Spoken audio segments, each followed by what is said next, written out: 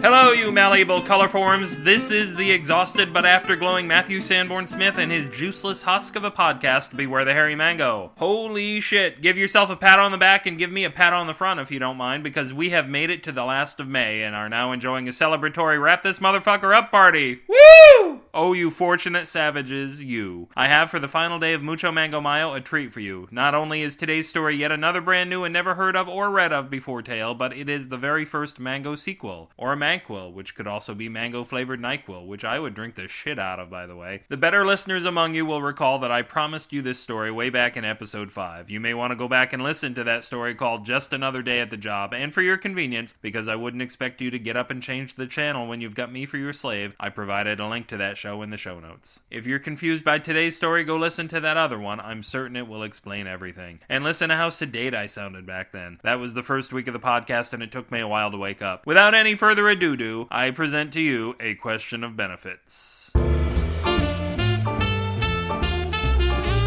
Question of Benefits by Matthew Sanborn Smith. We slapped and pinched like madmen as our seat rocked back and forth, threatening to dump us straight down into forever. These weren't just ordinary space lice. These were space lice that had contracted to serve as the comet herders of the Meningi, and their presence meant that the glowing ball of ice and rock in the near distance was heading right for us. Darren whined as he squished a shiny metal louse between his titanium forefinger and jackhammer thumbnail. All I'm saying is, if they're gonna send us on a 70,000-year trip, we should at least get dental. A ball of white powder beamed him in the head from behind.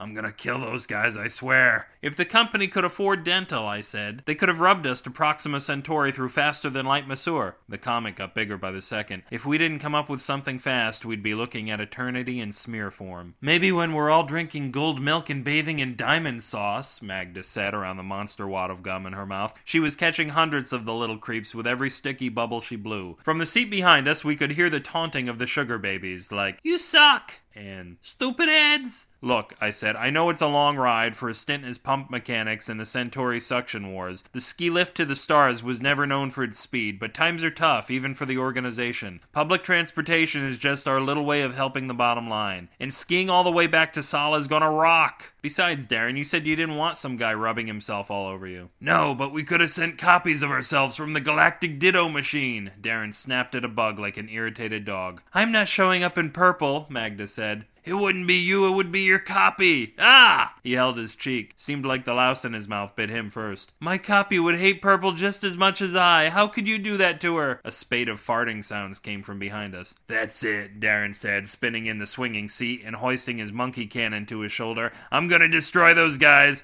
Load me up, Magda. Say, there's a comet right there that's about to destroy us all, I said. They're just babies, Magda said. They're made from beet sugar, Maggie, not cane sugar. So what? Beets are purple. Say no more. She stuffed live monkeys into the mouth of his weapon. Sugar beets are beige, I said. They're not the purple kind, but no one listened. We shone in the reflected light of cold doom, which filled 17/65ths of the sky. I had only one idea, but there was no time for a second. I raised my microwave oven above my head. It wasn't the electric kind. Try and run an extension cord for that. It ran on microwaves. I turned the knob to super heaty hot, threw it into the heart of the comet, and hoped for the best, knowing full well if we survived I'd be eating cold chicken pot pies for the next 700 centuries. The comet exploded in a deluge of scalding water. Luckily for us, my automatic mittens ran on thermal energy and absorbed most of the heat before it burnt us. The sugar babies weren't so fortunate. They turned to syrup that stayed seated and shut the hell up. Hooray, Darren said. 2 birds, 1 stone. My mittens had gone into overdrive with a sudden energy surge, and I was patty caking to break all records. The others took it as celebratory high fives for the first couple of hours. Then they began to grow suspicious. But when an annoyed Magda opened her mouth, her words were drowned out by a roar from behind us. A furious rock candy monster shaped like a ski lift seat was lurching toward us on the overhead cable. This was going to be an ugly fight. Thank God Darren would finally fire that cannon. The barrel was starting to smell. Magda swung the mystic microphone of pain like a lariat. Activate cybernetic jaws, I said, and our mouths opened and closed like 3 sets of novelty teeth. Darren was right.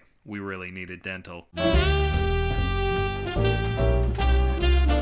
If this story stoked your heaty, you can just sit your ass down right here and wait for more at BewareTheHairyMango.com, because this is the only place you'll get such gold. Buzz about the month you seem to have survived in the comments for this post, or Chablis mail me and we'll suck down my vast stockpiles of wine and whimper at Matthew at BewareTheHairyMango.com, or get shablitzed at BewareTheHairyMango@gmail.com. Run screaming over to SF Signal for the latest science fiction news. I'm always checking out SF Signal's tidbits, especially when it bends over in those cherry red hot pants. Enough mind melds already, people. When's the groin meld? Tweet about what you eat, and maybe you can even tweak about what you puke at twitter.com/upwithgravity, because I love hearing your adventurous tales of processed food. I think it goes without saying that it goes without saying. Don't you worry about this show. We'll be back probably every couple of weeks, which you bitch about now, but you would have loved that a couple of months ago. I've gone and spoiled you, haven't I? Now what am I going to serve to my guests? If you want to encourage me, invite your friends aboard this sinking ship. If I can't have power, I'll settle for glory. Come on into the Church of Mango and dig down deep when the collection plate comes around. If you think this 31-day extravaganza wasn't the worst thing you've ever had to do, press that big beautiful donate button on the homepage and shell out the clams for the Sunday chowder while I act like a 6-year-old and make jokes about us sitting in our own pew. My apologies to everyone who was under the illusion that I was saving the best for last. This podcast trawls public bathrooms for nice times with naughty people using her Creative Commons Attribution Non-Commercial Share-alike 3.0 unported license. Don't cry for me, Mangentina. This is the deftly preserved Matthew Sanborn Smith crawling back into his pickle jar until England needs him most and saying nature abhors a vacuum and that's why it's so filthy outside. Now go eat a papaya to get this taste out of your mouth. Good night.